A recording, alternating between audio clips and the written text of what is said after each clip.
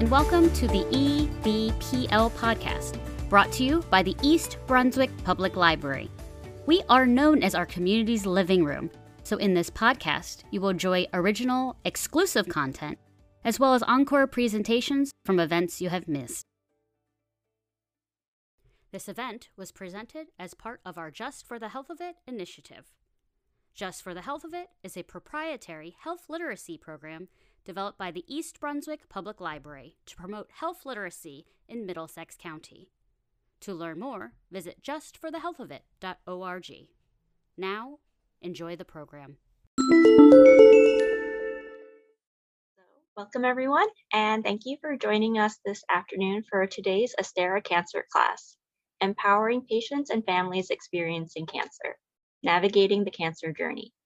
My name is Kathy Churn, and I am a Consumer Health Librarian at East Brunswick Public Library. Today's program is brought to you by Astera Cancer Care and the library's Just for the Health of It initiative to promote community health and wellness. Our speaker today is Tina Bassanis. Tina is an experienced healthcare leader and palliative care nurse practitioner with over 20 years of practicing palliative medicine. She attended the Accelerated Second Degree Nursing program at William Patterson University and focused primarily on critical care, learning about the need for inpatient palliative care, and along the way established her first palliative care program after graduating from New York University as a palliative care nurse practitioner. Tina has held various clinical and leadership roles in palliative medicine and hospice, both inpatient and in the community for large healthcare systems in New Jersey. Please be aware that this talk is being recorded. Attendees are automatically muted and webcams off. When ready, the recording will be available for viewing at ebpl.org/YouTube. If you have any questions, please type them into the chat box. Our speaker will answer questions at the end of the talk. Please be aware that the speaker cannot provide medical advice to attendees during this program. And without further ado, I'll turn things over to Tina.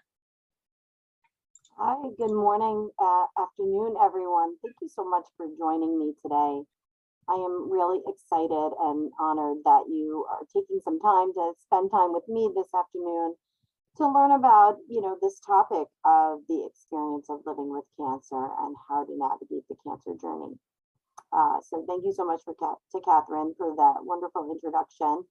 So I think you all got a flavor for what my background is. I'll just also add that I've only been with Astera about 4 months, and I am really excited to bring palliative care and supportive care to Astera and to all of our patients at Astera. And as we talk more about what palliative care is, I will talk to you a little bit more about what we're looking to do at Astera. But I'm ready to get going, but I do want to ask you just one question. It's always important to know the audience when you talk about sensitive information. And so if you wouldn't mind, if you could put in the chat whether you are a cancer patient, a cancer survivor, if you are a caregiver for someone with cancer, if you were previously a caregiver for someone that's passed away from cancer, or if you're just interested in learning about this topic so that you have more information in the future should you need it. And then Catherine will interrupt me at some point in the lecture just to let me know sort of what the group is comprised of. So thanks so much for doing that. So if you could just send that in the chat, that would be great. So I'm going to start with just sort of going over what's the agenda for our hour together. We're going to talk about that moment when you get that cancer diagnosis and the impact of that, and then how you establish your cancer care team, and then talk about empowering yourself to sort of manage this very difficult journey that you're about to embark on, and how to find ways to remain hopeful in that space and to make good decisions about your healthcare, because it's all not everything is cookie cutter, everything is very individualized. So it's important that there's a self-advocacy part component of your care, that you'll have to make sure your providers know what you need, and at the same time you're doing things that are consistent with who you are, and being supported in that way. And then we're going to sort of wrap up by talking about, okay, so now let's make an action plan, right? Let's talk about how are we going to do this? How are we going to heal through this process? How are we going to continue to thrive through living with cancer?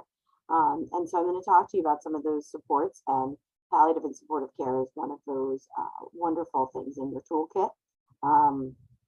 That survivorship is also something that, you know, keeps us all together throughout the course and beyond the living with cancer phase.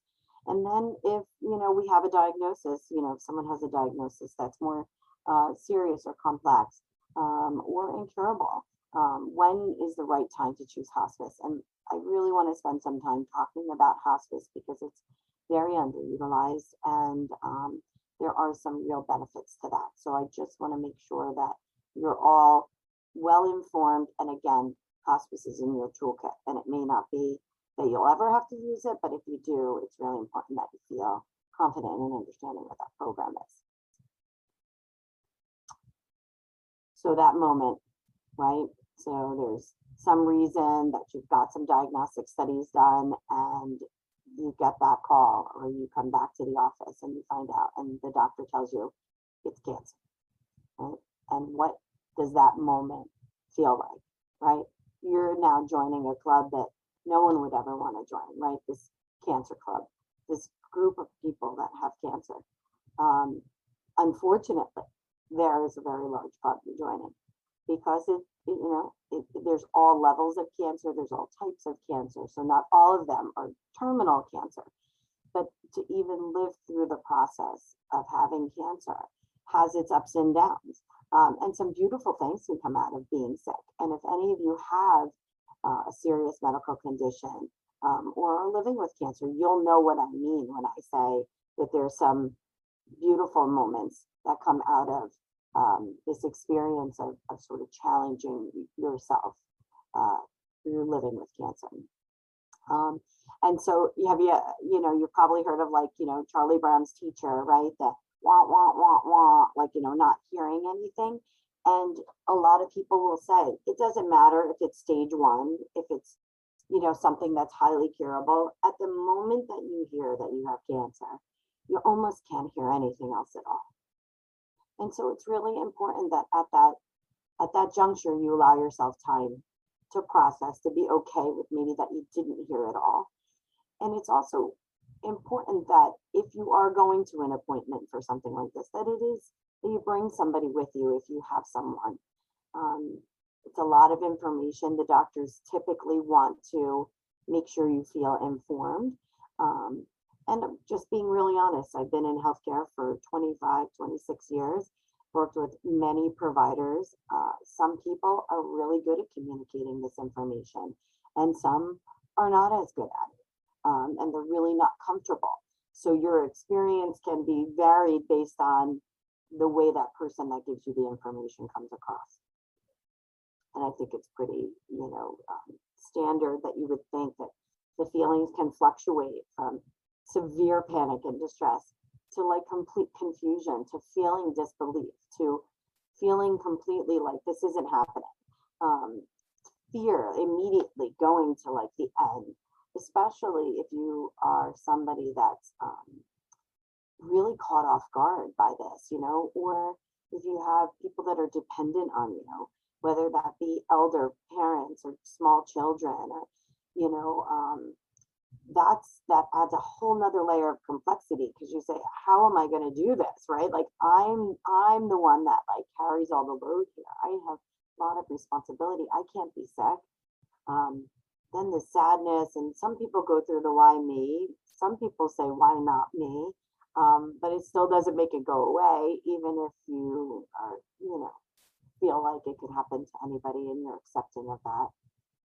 Helplessness, hopelessness, anxiety, anger, deep anger, screaming. And you have to allow yourself that space to do that, right? And I think that this is all probably something that like is not new news. And, you might be saying, okay, enough about this already. But I think it's important that if it's not you receiving that, just understanding that all of these things come and go for the people that you love that are receiving this information. It may not be somebody that you love, it may be a coworker, right? And how do you approach them? When you now know, right, that all of these things that I've documented here, every single one of them is going to happen to each person, right? Because these are, they touch all aspects of who we are. You know, they often recommend that you pause and like really keep the news to your inner circle. You know, I don't know if you've had other illnesses and stuff, but where somebody will say to you, you know, you'll say, oh yeah, you know, I have plantar fasciitis. Oh, well, I had plantar fasciitis and I had to have surgery and they had a cut into the bottom of my foot. And, you know, they'll tell you their story and it can be very, very overwhelming. You know, everybody, you know, has some usually 6th degree of separation to whatever the illness is. And so to kind of find common ground, they'll share their story. And sometimes that's not the right thing for you, right? You're still processing that. It's not them talking about somebody else that they know, it's about you. So just, you know, a caution just to kind of keep it in your inner circle until you're really ready to share. And we're going to talk about how to share later. And so obviously this, as we talked about all of these different feelings that come up, that the impact is multidimensional and it affects every part of who we are. And we're obviously not just, you know, single atoms, you know, that are only made up of something physical or social or emotional or spiritual. It's all of those things.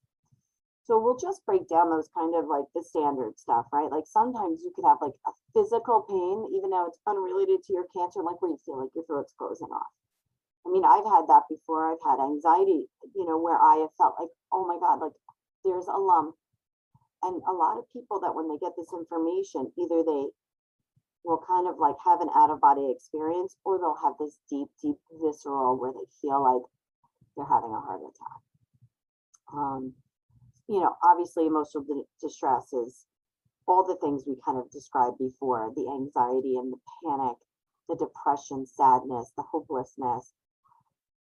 I don't know if you've ever heard of like the term scanxiety. You know, it's the fear of like when you are going for that test. You had scanxiety before you found out that you had cancer, right? Because there was something that was maybe, you know, suspicious, right? So going into that, you had anxiety about that scan. Now you have anxiety about the results, right? And now, because now you're in this moment receiving it.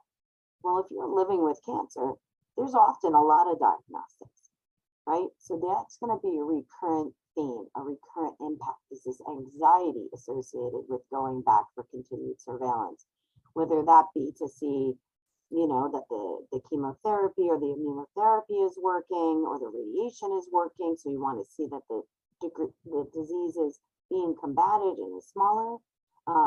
Or, you know, if they're looking at, you know, survivorship and you're going once a year down the road and you've been cancer free for many years, there's still scanxiety. And something that most people don't talk about is some of the sexual concerns and dysfunction that's associated with the emotional distress associated with this diagnosis and living with cancer, as well as, you know, some of the side effects of these medications. And there are supports to talk about those types of things because they're not as easy often to talk about. But recognizing this is a part of all of us as human beings, right? That this is often, especially in younger patients that maybe still might be in childbearing age and things like that. It's a big concern. So, you know, there's obviously those treatment related symptoms. You've heard people say, I have, you know, pins and needles in my hands, you know, I have terrible, terrible fatigue. So all of these are an impact of living with cancer. Some people are so debilitated and they're like immobilized, either immobilized physically by that fatigue or by just fear, right? And they don't want to leave their house. They don't want to engage with others. Some of us like will have this, like, what does this mean for me? What's the personal meaning in me having cancer, right? Why is this happening to my family? So there's a lot of that emotional kind of soul searching that happens. Sometimes socially our relationships get strengthened, right? There's like a band of brothers, whether that be through support groups, of multiple people that have the same illness, or it's that families come together. Sometimes it brings people apart. Sometimes bad relationships get worse, right? That there's more friction and tension. I talked a little bit about that isolation where you might pull yourself back, but there's other times where your illness doesn't make you fit in. Say you are in a golf league, right? And you can't golf because you're just not feeling up to it. There's an isolation, like, that was part of your social network is this golf league. So a lot, it affects all these aspects. Again, looking at it on the positive side, right? That there's this new club. We talked about the new club nobody wanted to be in. Well, now you're in this club that does bring people into your life that are often fascinating that you wouldn't have met if you didn't have this shared experience. Spiritually, some people, their faith is deepened. Sometimes they question it. Sometimes they lose all faith. Sometimes they are reaffirmed, right? Then they find God again or spirit again. So there's a lot of, again, sort of, it's all aspects of who we are. And I guess I make such a point because I don't know in Western medicine, we really focus on that whole being, right? And with all due respect, again, to the oncologists, say, they have such a very serious job, right? They need to be making sure that the killing of cancer cells is their primary focus. Then managing those physical symptoms of you living with during your disease process, where they can prescribe therapies or dose reduce. That's their primary focus. And this is the part that is palliative care that I'm excited to talk to you about, because we really focus on all of those dimensions of people. Another big thing, obviously, is sometimes if you're the breadwinner in the family and you're not working, and it depends on what your benefits are, sometimes there's a loss of income. Sometimes your family really suffers. And there's lots of resources. And again, palliative care and social services can be very helpful. And that's part of this walking this journey is that self-advocacy, making sure that if you're not getting these things, just knowing that these things exist and should be available to you, and so to ask for them directly and by name. So if you're uninsured, if you have a high deductible kind of an insurance plan, if the copays are exorbitant, if certain medications aren't covered, if these are trials and things like that, this can be a real financial impact. So kind of like now we've gotten this news and we are feeling like, okay, now I got to pull it together. The one thing I would recommend is don't look online. Don't get a diagnosis of pancreatic cancer, excuse me, and do an online search about pancreatic cancer. Now, I say that, I'm not saying that I wouldn't do that. I'm telling you that. You might be saying like, well, of course, that's going to be the first place I go. But I can tell you, it's not going to make you feel better. It's very likely going to make you feel worse. And that's because it's not tailored to exactly what you're going through. So it's more important that you get started with finding an oncologist and someone that you trust. Either you know somebody that's had a good experience before, or you might want to ask your primary care provider or a local medical society, or the American Cancer Society or a local cancer organization. It's important that you get some, I think, more, what's the word, like not biased advice, because not every oncologist is a specialist too. Even within Asterra, we have some docs that we know we'll send a lot of the like leukemias and lymphomas to. And not to say that every one of the oncologists can't treat leukemia and lymphoma, but there may be somebody that does it more often and is more of a specialist in that. So you really want to tailor it to somebody that really does a lot of your type of cancer. And there's a great website. It's called ASCO, is this organization, and it's really It does have a lot of patient-facing materials, but also does a lot for us as clinicians. It's called the American Society of Clinical Oncology. They have a website called cancer.net. And if you're going to go anywhere and look up anything, I would recommend that that's the site you use. Okay. And all of the materials in there are all vetted by oncologists, and they approve everything that's posted on ASCOcancer.net. So please use that if you feel like you need to do that. And, you know, it's important that when you're choosing your team, that again, it's beyond the medications, it's forming a connection with your team. And we're going to talk more about who's on that team with you. You know, you want to really look at the entire practice's services. Okay. And so I'm happy to say, like, you know, like at Astera, we are, you know, incorporating in a more formalized way these extra services of social services and palliative medicine. So you really want to make sure that there's support groups with the oncology team that you're seeing, that they have navigators, that they have, you know, a plethora of people that are part of this network that are going to take care of you. It's okay to get a second opinion.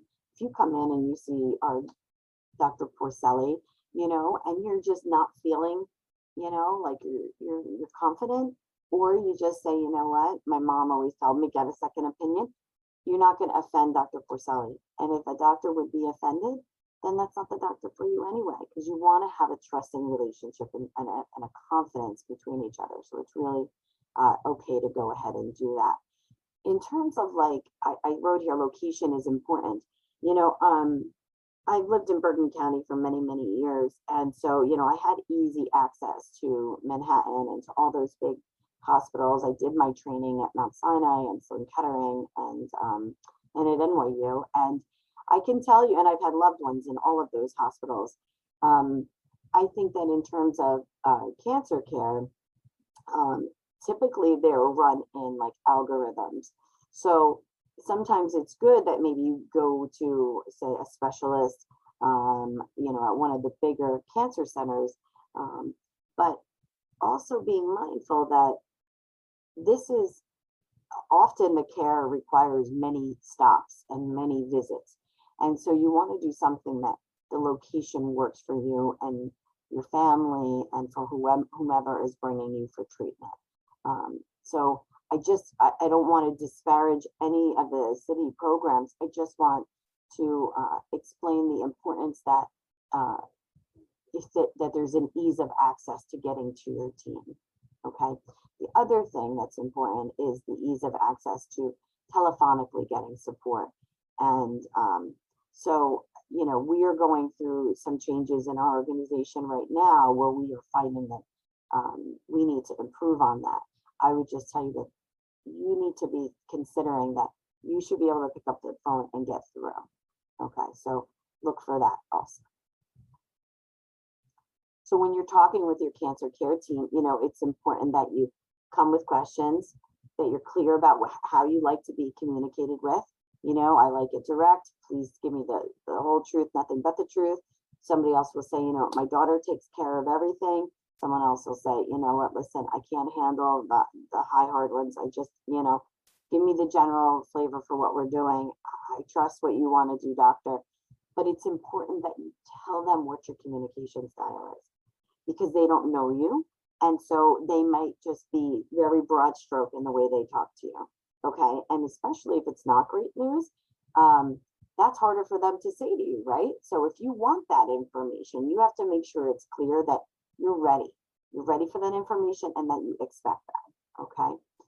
I talked before about bringing someone with you, certainly in the first appointment, but if you can bring people, you know, as often as you can, maybe not necessarily when you're in the infusion suite and you're there for treatment, but if you're there and you're coming for appointments, it's always good to have 2 sets of ears. Ensure that you have full disclosure. If you don't, you know, if English isn't your primary language and that's the primary language of your provider, please speak up. We all have access. It's an expectation through CMS, you know, Medicare, that all, and even if you're not a Medicare patient, you know, the expectation is that we have access to language lines in all languages. So please speak up. You need to be able to understand what the doctor's saying. You need to make sure that you have your hearing aids in and your glasses on if you're signing consents, and and that you're not sitting there doubled over in pain because you can't hear if your symptoms aren't managed. And interrupt if you need clarification. Advocate for yourself. And if it's your loved one in the room, advocate for them. I think that sometimes there's a good fit and sometimes there's not. So, there's a, respectful way to interrupt.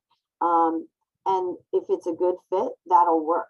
If a provider is not interested in allowing you to interject and get your needs met, or to be direct about your communication style, or to make sure you have full disclosure, that's not the doctor for you. Okay. Or nurse practitioner, because the doctors and the nurse practitioners work well together. And it's important that you feel safe with your team. So it's okay to speak up if this team isn't working for you. Any aspect of that team. Any good oncology practice wants to know what your experience is like. So respectfully giving your feedback is really important. We talked about sharing those important aspects of yourself, really disclosing how you're experiencing this, how your family is. When they ask you how you're doing, say how you're doing. One thing I would ask too, make sure that you're very clear about what medications you're on. That you make sure that every time you come to the oncology office, if somebody doesn't ask you and go through all of your medications, you should remind them, do you want to go over my medications with me?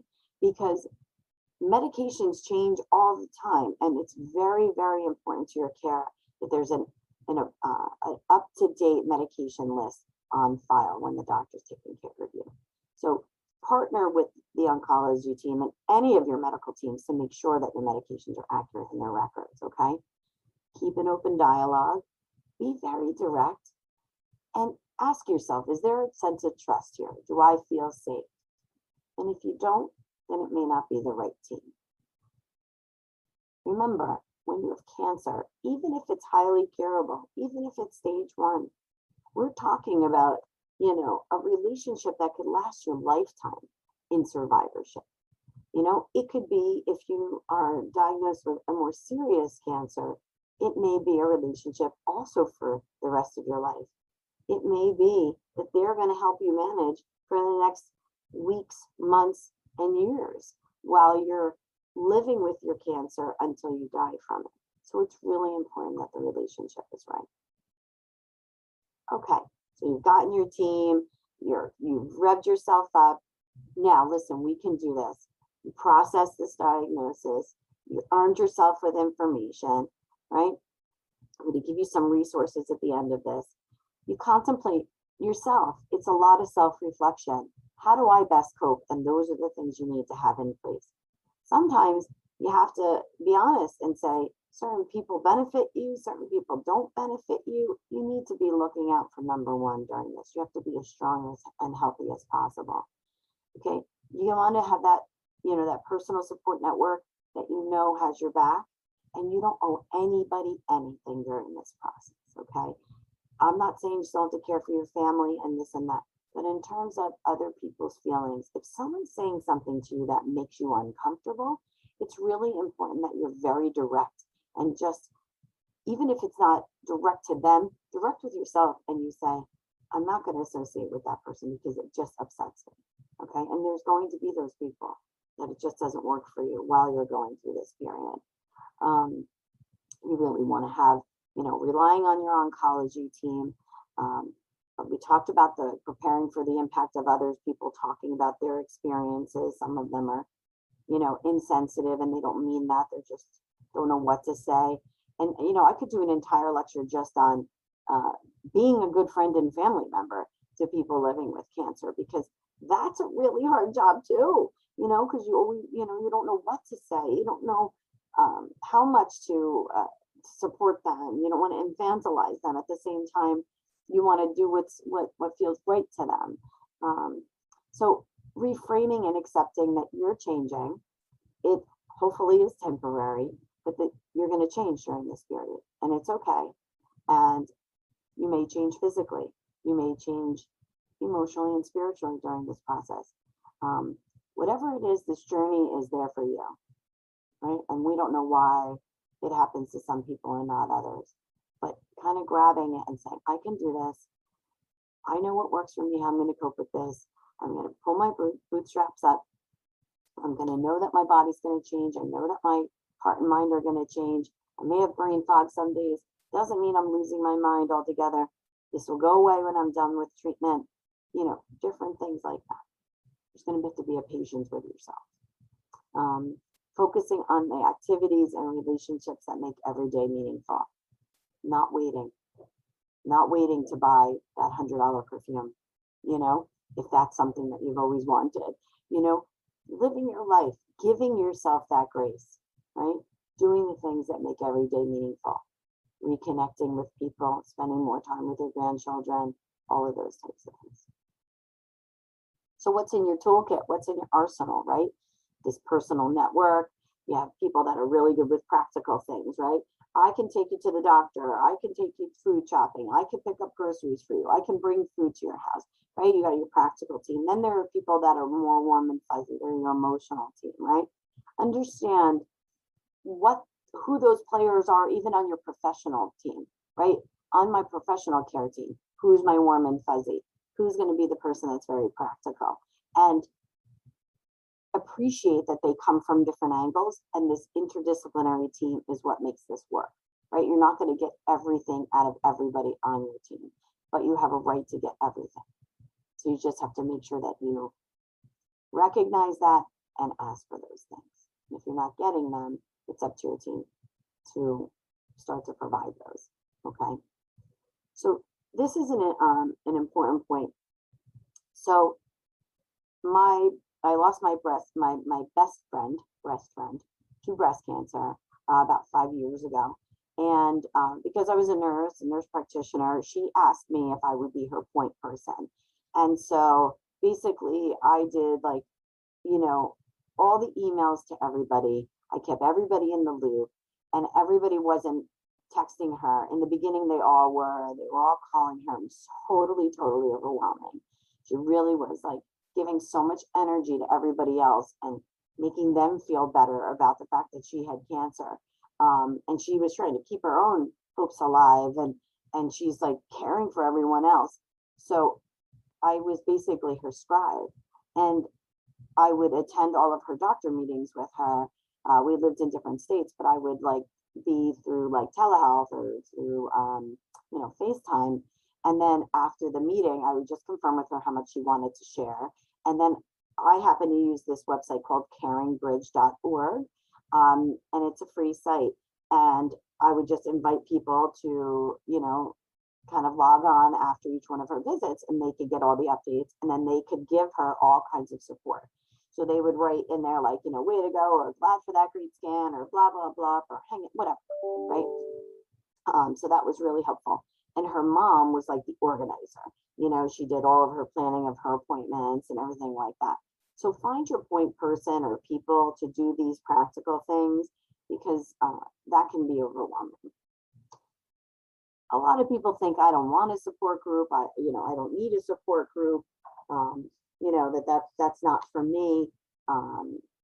It's interesting when you, almost like when I talked about that golf league before, you know, it's like you're with like people, and it's not like all ho hum, you know, and sadness when people come together in a support group with like people, you know, especially, you know, that facilitator understands, you know, gets to understand the dynamics of the group, and tries to really meet the needs of everybody, and directs the conversation. And there's a lot of really beautiful support that comes out of that.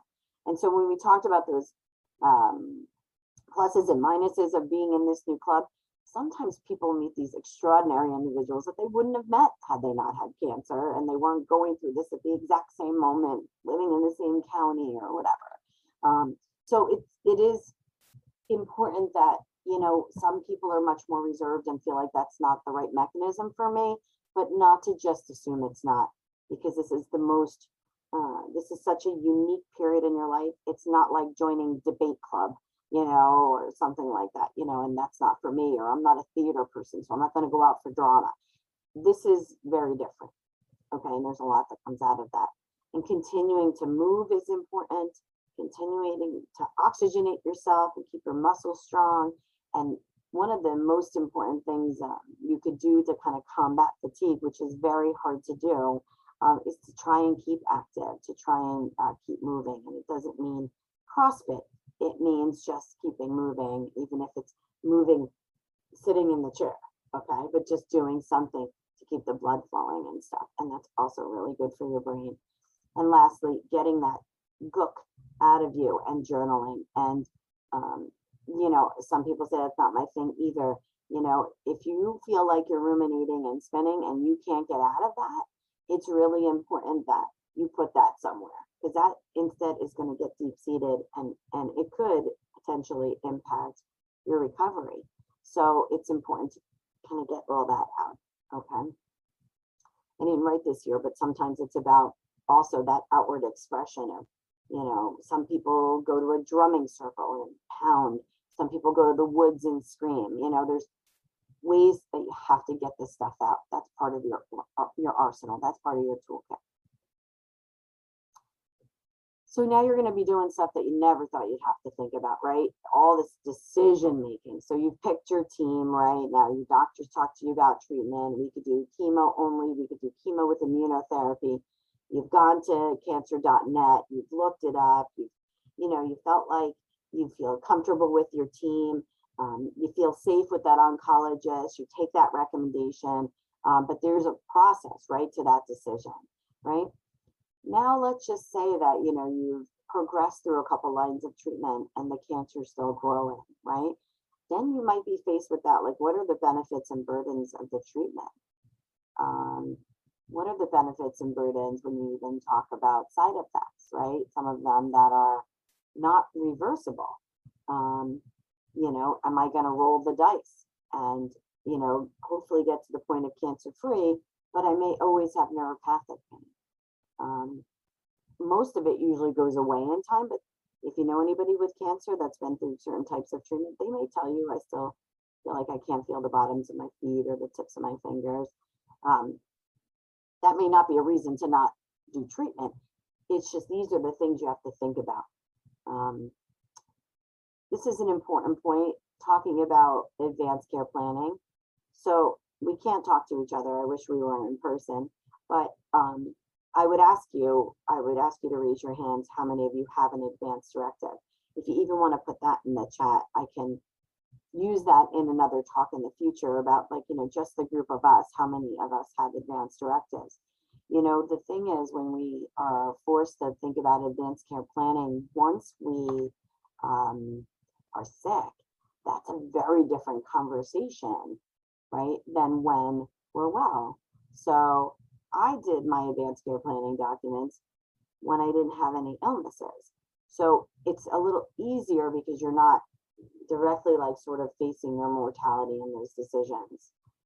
That being said, at any moment in time that you decide that you made this document, say when I made this document 15 years ago, it doesn't feel authentic to me now, you can always change that document. So you're not held to that decision forever and ever.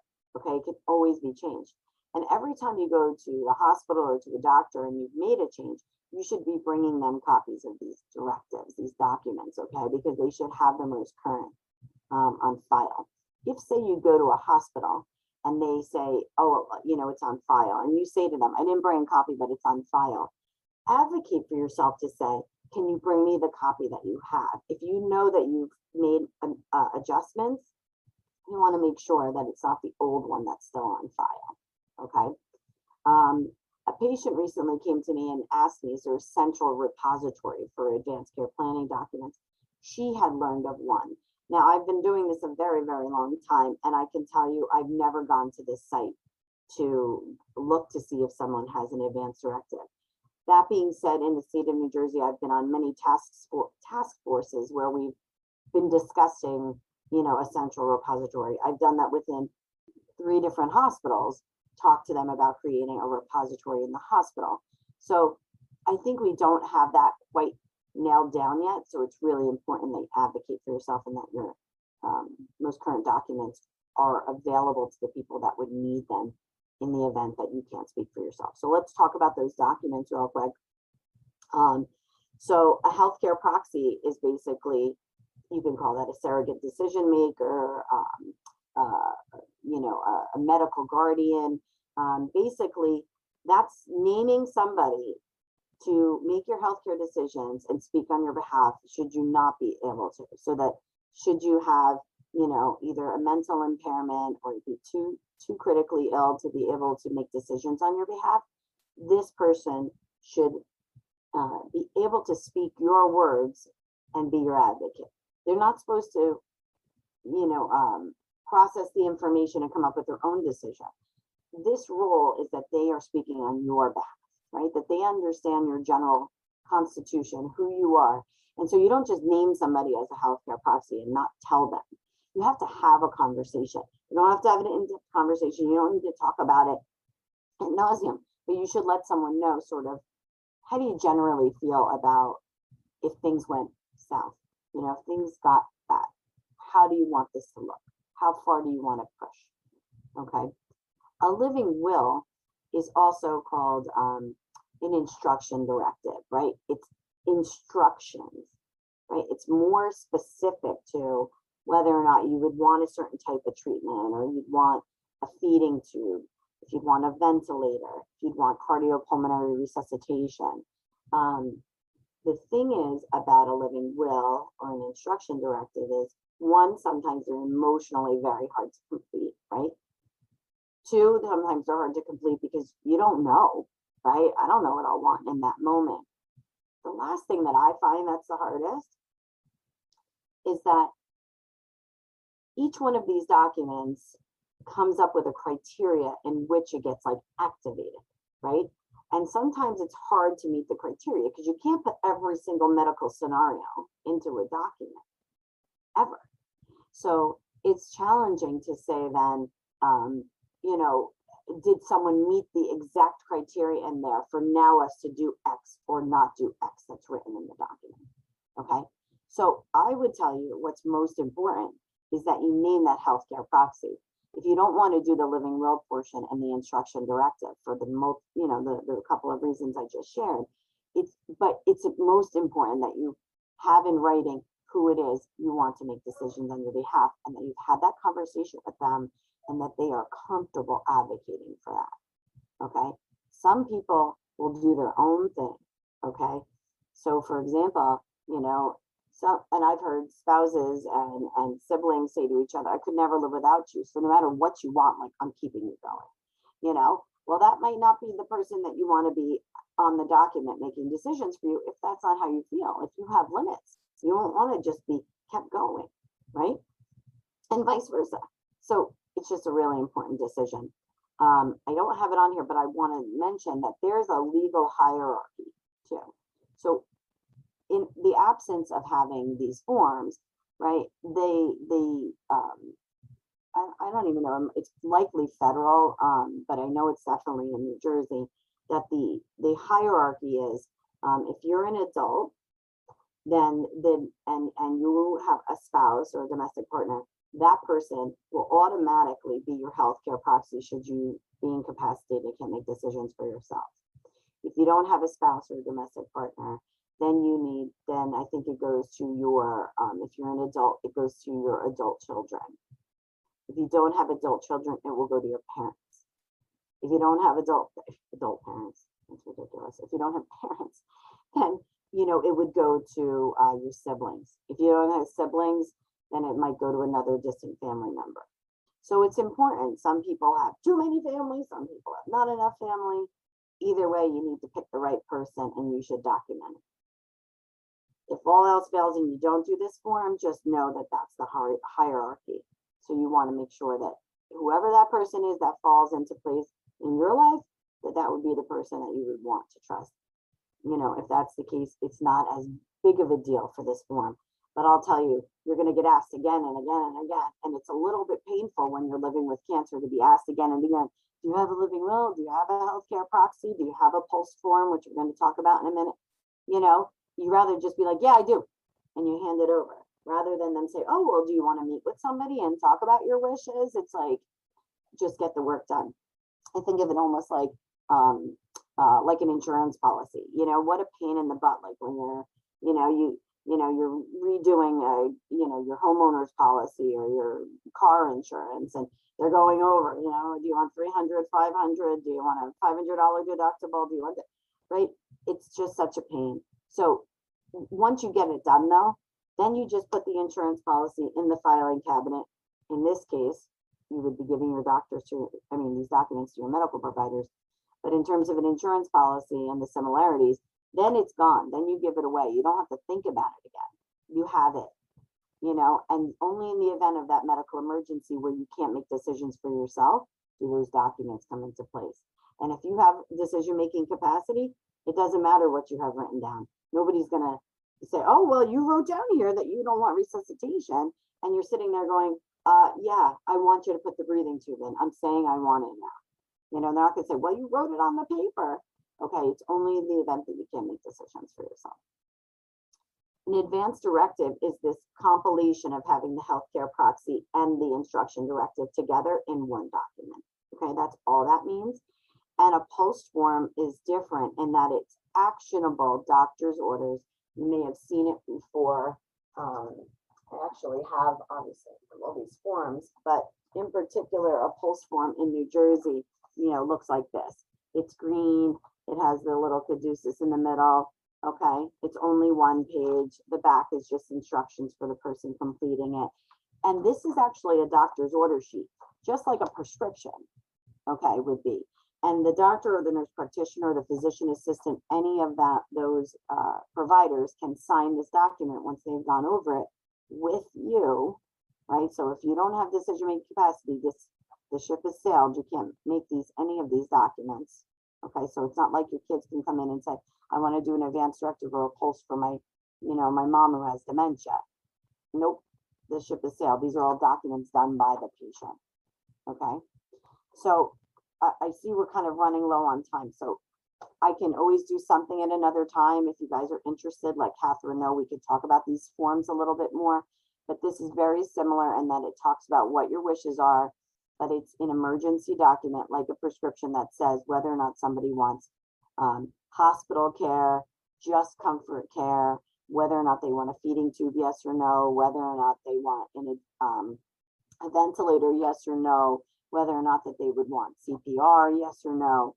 Okay, that's basically the crux of this form.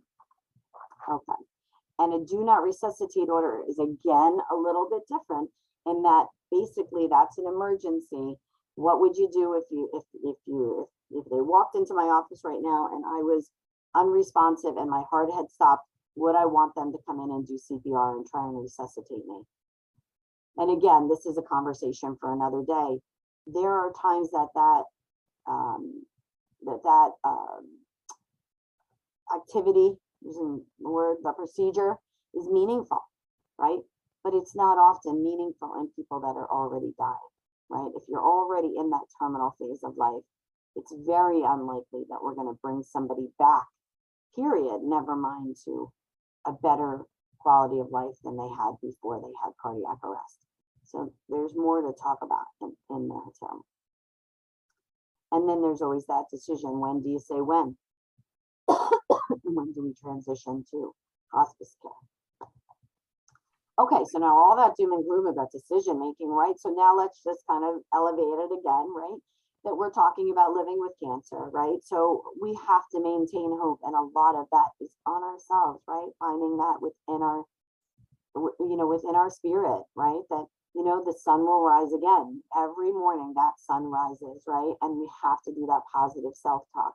We have to recognize and appreciate that intense love that you often get when you have a diagnosis like this, and accept that love.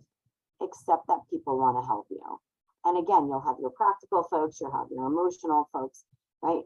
But accept that help. And that's kind of the gift that comes out of things like that. This and we talked about it before, this strengthening of relationships. And then there's also this kind of fracturing of these negative relationships and pushing them away from your journey.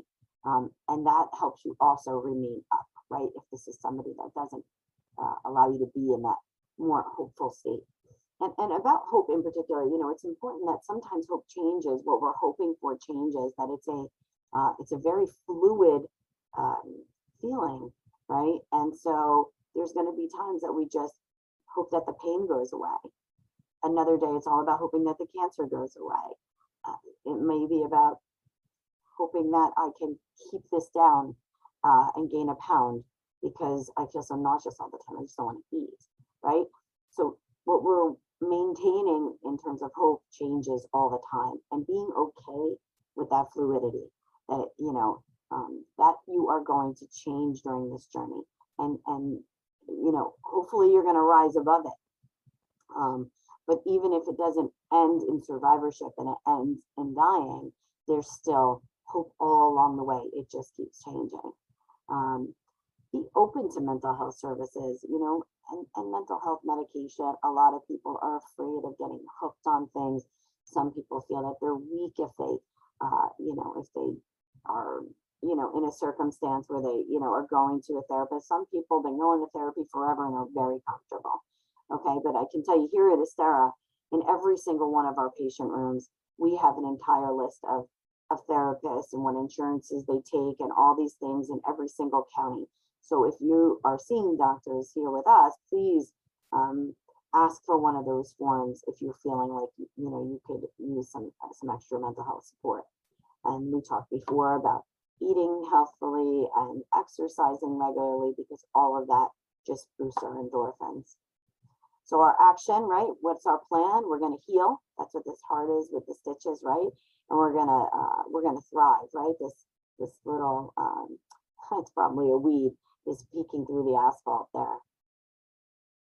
So I want to talk to you a little bit about my specialty, right? Of palliative and supportive care. And I'm going to give you a resource at the end where you can look this up and learn a little bit more. But this is a complement for anybody living with serious illness and not just cancer.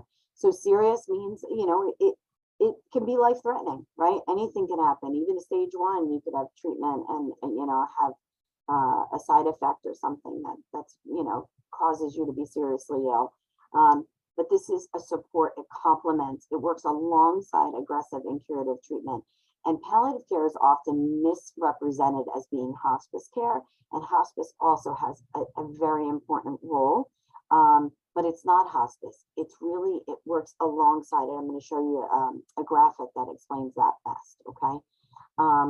And then all that we do, we focus on the relief of suffering and trying to make you improve, the way you're living while you're living with serious illness, right? That's all I do all day long, is I look at pain and symptoms and the emotional effects of the experience of living in this role for people with cancer. And doing everything that I can to put the right tools in place. So whether that be care coordination or that be physical pain and symptom management or helping with decision making and documents and things like that, that's what we do. We treat these symptoms. We're experts in pain management and in distressing symptoms like nausea and vomiting, and constipation and diarrhea and anxiety and depression and fatigue and lymphedema and all these things that are the consequences of oftentimes cancer and cancer treatment, right? So we talked about that we help with planning and the goal setting. My job, I feel like, is to look at your overall experience. And what I'm bringing to Estera is that every single person that touches a cancer patient and their loved one should be concerned about that overall experience, and that we all are part of your care team. And that's what palliative care does. So it encourages, this, I talked about care coordination and communication, working with our providers to talk to them about talking to you, and how to be upfront and how to talk to you in a communication style that you've identified as the way you like to receive information, and about, the transitions and when it's time to transition to survivorship. Sometimes that's scary. Sometimes, and oftentimes, it's scary to think that we're going to transition into hospice. And so our role is to help kind of soften the blow of either one of those and support you through that. And so it's covered by most insurance plans. Certainly, if you come to Estera, it should be covered. Sometimes there are some copays, specifically if you come in with palliative care providers, in a separate meeting outside of meeting with the oncologist, or maybe another copay. So just to be aware of that. So you want to ask your insurance And how do you get palliative care? Not everybody has it. In most oncology, it's like embedded, but now more and more oncology practices are bringing in people that just do this, or to, to complement what the practice is offering. So you just are, you just ask your oncologist for a palliative care consult and ask them if they have palliative care services. That's how you get it. So sorry, this is a little bit blurry, but so if you look at the top, I don't know if you see I think you probably do see my arrow, right? This is the old way of thinking about medicine, not just hospice, not just cancer care, right? But right, everything is focused on the disease, right? And we're just focus. All those other things that I said are about palliative care, that interdisciplinary focus, who you are spiritually, who you are socially, who you are financially, who you are, physically with your pain and symptoms, right? That's not all disease-directed care, right? That is palliative care. And in years ago, we never thought about that. We were just, just pedal to the metal and disease-directed care the entire time. And then only when it looked really ominous did they call in palliative care. And most of the time, patients would die on that and never even get to hospice. Okay. Now, really, there's a focus, and I almost wish I could. I've seen another model, but I couldn't get it to attach here. It's where actually palliative care is kind of more up here, and so it's like I said, it's concurrent with the disease-directed care. But let's just say that you're diagnosed with a stage 1. You might meet somebody from palliative care or not at all, but your doctor may be focused on the symptoms associated or the physical, emotional needs that you have. But everything is really focused primarily on killing this cancer, right? And then, as if things are not going so well, and we're running through our options, palliative care takes a bigger piece of the puzzle here now. Really focusing on the experience, and maybe we can't, bat that cancer down, but we can focus more intensively on pain and symptom management and those symptoms, okay? So, and we could be preparing, and we could be talking, and we could be, doing some goal setting and doing our advanced care planning. And then we're going to start hospice earlier, because hospice is really built for somebody that's living with cancer or with, any serious illness. And I'm going to talk to you in a minute about what we call the surprise question. And that's people that we think are going to live 6 months or less. This is a benefit that most Americans have earned. This is it's based out of the Medicare hospice benefit. I'm going to talk about it a little bit more later, but what Medicare did, even if you're not hospice eligible, Medicare eligible, there are opportunities for other insurance carriers to emulate the hospice benefit through Medicare. And they say if the patient has 6 months or more to live, this cadre of services is the expert level care for people at that stage. So we really would like to see people benefit from that sooner, during the dying phase and not just at the death phase. And then what hospice does is it continues to offer support for your family for the next 13 months after the patient dies. So survivorship, I have a good link for you on that. Please consider that when you are cured of your cancer, that you would embrace a survivorship program. It's an individualized roadmap for everybody. Some of them, they're considered from the moment you're diagnosed with cancer, you're considered a survivor. Other ones, it's once you finish all your curative treatment or you're just in maintenance therapy that you're considered in survivorship. And the goal is not just surviving, it's thriving and getting your life back to your post-cancer life, providing surveillance, access to these cancer experts. If your team continues to be your team, maybe not exactly the way it used to look, but especially, like I can speak for Asterra and also most other cancer programs, they have usually a nurse practitioner or physician that runs survivorship, that makes sure that you're attached to us. And then we continue to monitor and manage your symptoms. Sometimes it takes a while for fatigue and pain and insomnia and anxiety or the fear of reoccurrence to go away, that neuropathic pain. So it's important that you're still linked in with us. We still continue to communicate with primary care. You can still see us in the office for even, up to years after your cancer treatment. And some cancer treatment has a, cardiotoxic effect. Sometimes there's emotional side effects of living with cancer. And so we want to be involved to help you, support you through your survivorship. And so there's another group, interestingly, called Metavivors. And that's for a group of patients with metastatic cancer, which likely is cancer that is not curable. But there's so many treatments, and sometimes somebody is diagnosed with metastatic cancer and they're going to die soon. And some people are living with metastatic disease because of new treatments and therapies for years and years and years. So there is that cadre of people that are living knowing that they have cancer and that it's not curable. And they may be living terrific lives, but supporting those Metavivors is also part of a survivorship program. And right now, there's a lot of, it kind of came out of the metastatic breast cancer movement, but I anticipate that we're going to start to see this for other types of Metavivors as well, other kinds of cancer, metastatic cancer survivors and people living with metastatic disease. Okay, we're down to like the last 3 slides. So I want you to, if you can, hang in there with me. So hospice care. So it's a program that's specially designed just to meet the needs of these terminally ill folks and their loved ones. It's not just for the patient, just like oncology care is not just for the patient, it's for everybody. But as I described before, it's an insurance benefit that comes out of probably the early 80s, came out of England, and then Medicare recognized that patients were dying without the right supports in place.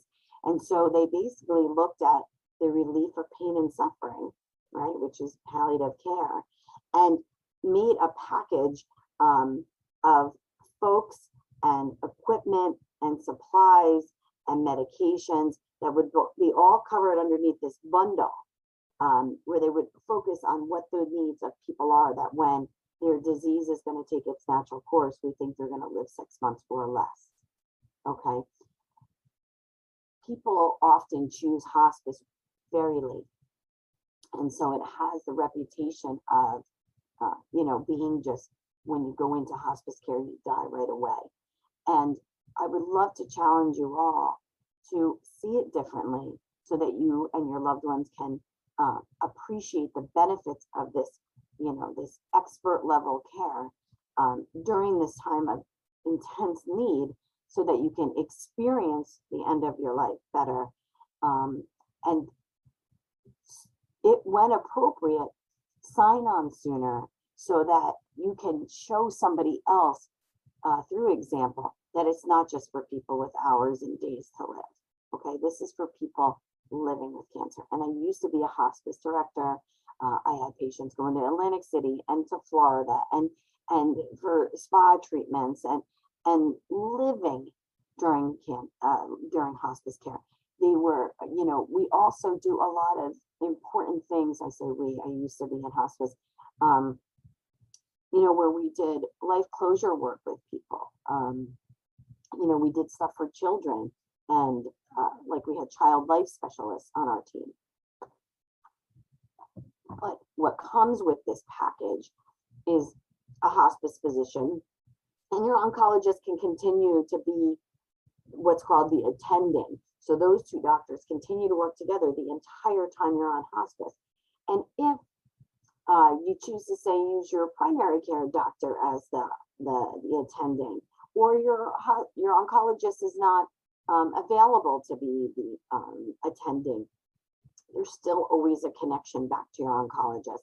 And I can tell you again, and this is not a commercial for Estera, I can only tell you that what we are building is relationships with the hospices, where the expectation is that they're giving us regular updates so that our oncologists know what's happening to our patient. Because oftentimes you've had these relationships with oncologists for years and years. So it's really important that they are still part of your care network and your care team. Your nurse practitioners that come out and assess for continued eligibility for the program. There's a nurse that's like a case manager, that each patient gets a nurse.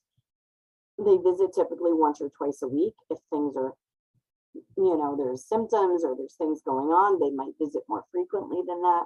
There's always 24-hour on call. So today I spoke to a patient, and I know she really needs to have somebody in the middle of the night available to her. And she really is hospice eligible, and she's not been feeling like emotionally she could accept that language. And it's speaking of language, people will say, well, they should change the name of hospice care. You should change the name of palliative care. These all have very negative connotations. I argue then you should change the name of oncology care, right? Because that doesn't have a positive connotation. It's more important that we lead by example, and that we train each other about where these different things fit, right? And that they're not all bad and ugly, and that, not to be morose, but we're all going to die, all of us on this call. And hopefully we have, if we have time to prepare, that we are living the best we can until we do die. So it's the one specialty that everybody will need. Not everybody will need an oncologist, right? But everybody could benefit from hospice care. I say it like, if I needed a shoulder replacement, I'm not going to go to the cardiologist, right? I'm going to go to a shoulder specialist and somebody that's, excellent, right? So I'm going to do my homework, and I'm going to make sure that I'm with the best shoulder replacement, physician. We should be doing the same thing and revere the end of our lives the same way we do, picking an obstetrician. It's really, really important that we make a good choice, that we choose a good program, and that we reap the benefits by gaining a relationship with that team earlier than later. Okay, so back to my lady from today, I think she needs support in the middle of the night and everything. And finally, her pain is so out of control that, we're not open 24 hours a day. And, we have a doctor on call and everything, but we don't have access to medication in the middle of the night. And hospices do, and they have nurses that go to the home. So there's just this comfort level with knowing that you have somebody there sort of in your pocket should you need it in the middle of the night.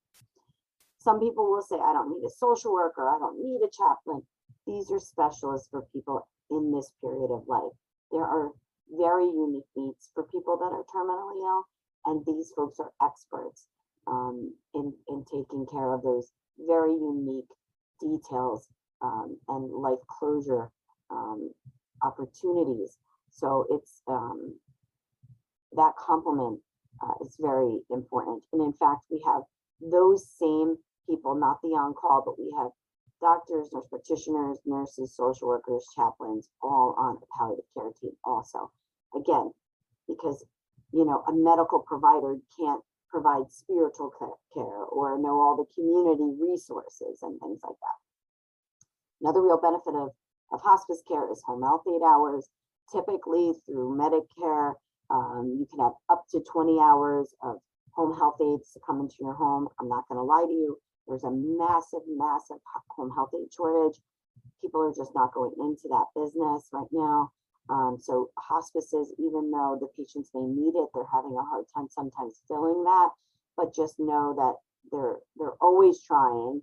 And this does more of the hands-on sort of incontinence care and bathing and sometimes light housework and things like that. Sometimes it just gives respite to somebody. If the home health aide is coming for 2 hours, that caregiver can go out and get some fresh air, go for a walk, do the food shopping, something. Okay. Hospice can happen anywhere that the patient is and wherever they call home, right? So some people, a nursing home is the home, and assisted living is the home. Sometimes there's a hospice house. Those are much less common. A lot of hospice is done in nursing homes and in assisted living facilities. And then it's more complex than we have to talk about today. But again, if you're interested, you can tell Catherine and we could have more of a dialogue about this. There's different levels of hospice care. Also giving you a link to hospice at the end of the presentation. So you could do some research on your own. But there are opportunities to have hospice in the hospital, but that's infrequent, that's rare, and typically those patients are very uncomfortable, and that's why they're needing this higher acuity hospice care. It's not just for people that are like comfortably dying. And of course, that's what we're wishing for, right? Is that people just gently slip away and they're comfortable. So most people don't meet the criteria to have hospice in the hospital. And so they misunderstand that when they are at the hospital. And sometimes doctors will say, what do you mean they're dying? Of course they should get hospice care. But it's a very highly regulated program, and there's reasons why it's not offered there for everyone. And then I mentioned before that any supplies you need, so say there's wounds or there's tubes, and the hospice pays for all of that. You never see a bill. Say you need equipment, you need a Hoyer lift, you need a recliner chair, you need a hospital bed, you need oxygen. There's no special criteria you need to meet. There's no special prescriptions.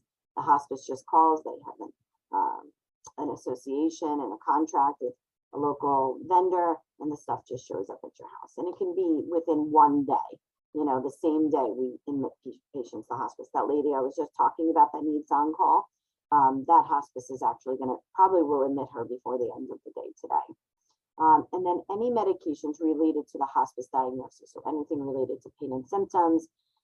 Say the patient's got pancreatic cancer, pancreatic enzymes will be covered, things like that. And so that's often nice too. And many hospices will deliver medications to the home.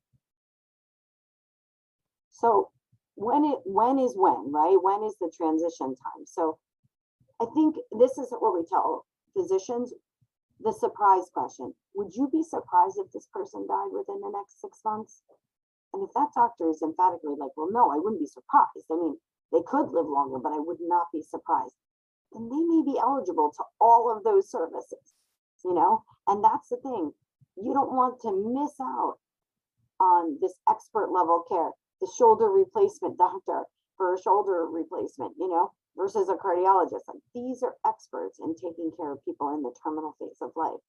So we want to use these services sooner, okay? And choosing hospice and that language doesn't make the death come sooner. In fact, sometimes people live longer because their symptoms are better managed, their families aren't out of, you know, control and in terrible distress because they're supported. And in fact, people will, like I said, live longer, and it just eases the entire transition. So there's no downside to choosing hospice in this circumstance, unless you're still trying a medication that's disease directed. And in that case, if you're still on chemotherapy or immunotherapy or something like that, then the hospice program cannot admit you to services. So back to the question over an hour ago about the benefit versus burden, we have to think about that, right? We have to think about, you know, is the benefit of this immunotherapy when I'm terminally ill worth missing out on the benefits of hospice, right? So and that's where palliative care comes in and is helpful. But your cancer care team also can help you kind of process and move through those decisions. So this is basically my last slide, and I just want to empower you. I don't want to upset you to end on the hospice note, right? But that's sort of where it fits within, you know, the scheme. We are hoping that, you know, if you're living with cancer or someone you love is, that it's a curable cancer. But if it's not, just knowing that there are all kinds of services for you, including taking care of people right to the, you know, to the end of their lives, and that you have a right to have compassion and empathy from your team. And if you're not getting that, you're not with the right team. I didn't mean to write, honestly, you have the right to have honest communication, that your doctors are direct with you, that you have access to the latest innovations and clinical trials. So you want to be with an oncology group that has access to all of that. And blessedly, we live, you know, in the Northeast, and we live in New Jersey, and there's doctors on every corner. It's not like we're in rural Idaho, you know, so you should be able to have a program that has access to clinical trials, that people recognize you and personalize their care, that they're open to asking questions, that, you know, remembering that you have a right to those answers. And if you're not getting those answers, you know, that you advocate for yourself and make sure that you get your answers so that you're not swirling with worry. Sometimes the things you're worrying about are much worse than the reality of the information.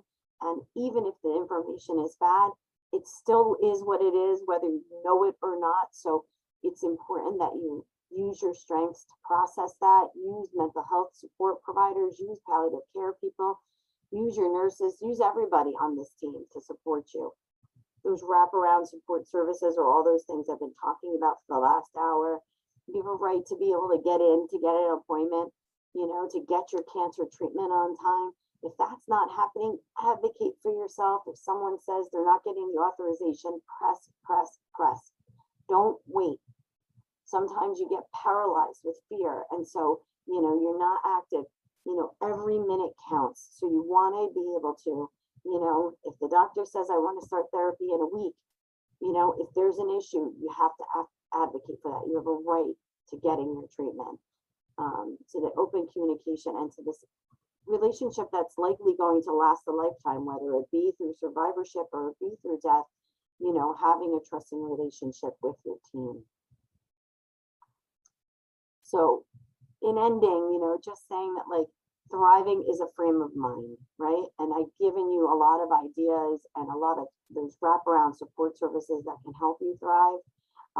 But that keeping your hope alive is so important, and understanding that hope changes, you know, that throughout your whole process, it's going to be defined and redefined again, but not to lose hope, that there's always hope for something else, even if it's not disease-directed treatment. There's always thriving.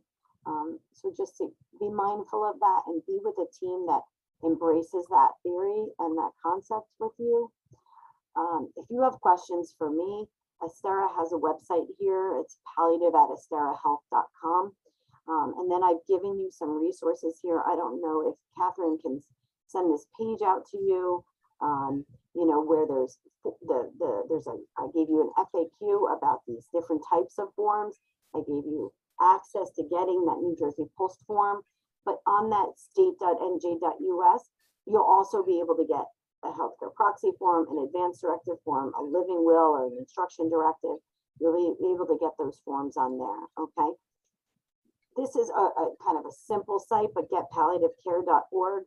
Go on there. There's one for providers. There's like a link for providers, and then there's a link for patients and families.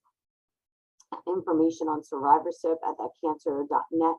Please go to cancer.net for like anything. I think it's a wonderful website.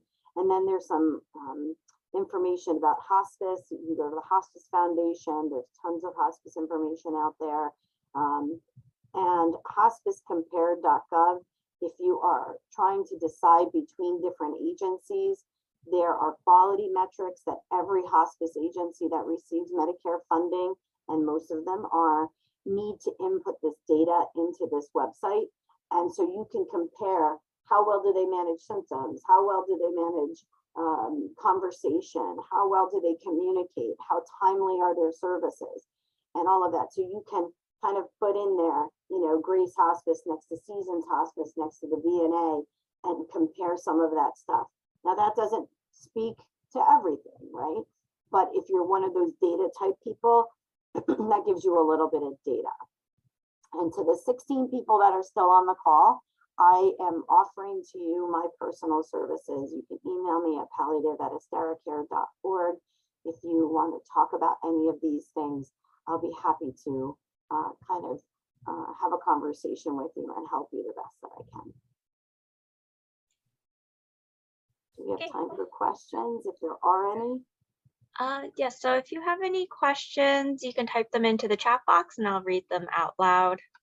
And yeah, so earlier, Tina, you had asked people to type in, and they actually, no one typed anything in about like if they were a survivor or if they were diagnosed. So that's why I didn't say anything. Thank you, but I'm mad at you guys for that, but no, it's okay. It's sometimes awkward to talk about these kinds of things.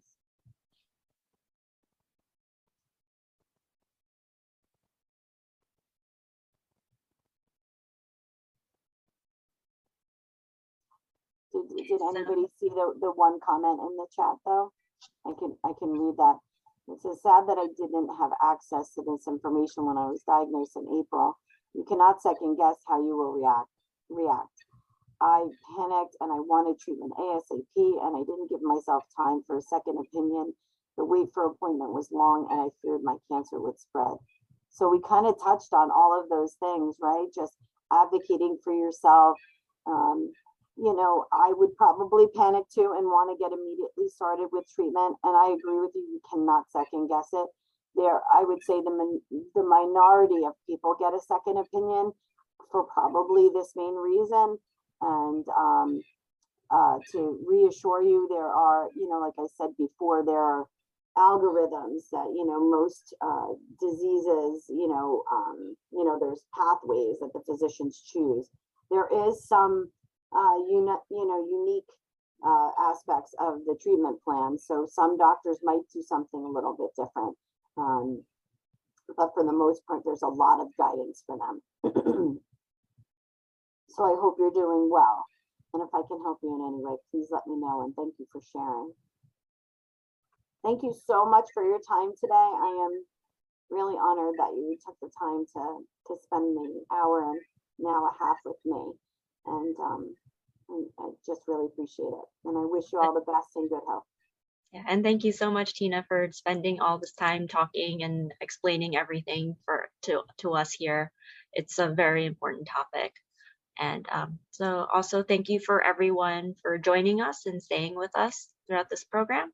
And our next upcoming Astera Cancer class is new treatments and clinical trials for multiple myeloma, lymphoma, and other blood disorders. And that will be taking place on Friday, November 12th at 12 p.m. noon. So for more information or to register, you can check the library's event page at ebpl.org/calendar. So thank you everyone for joining us for today's talk. Take care and stay safe. Okay, thank you. Bye-bye. Thank you for joining us for today's episode. You can enjoy our previous episodes by subscribing now using your favorite podcasting app. To learn more about the East Brunswick Public Library, visit our website at www.ebpl.org.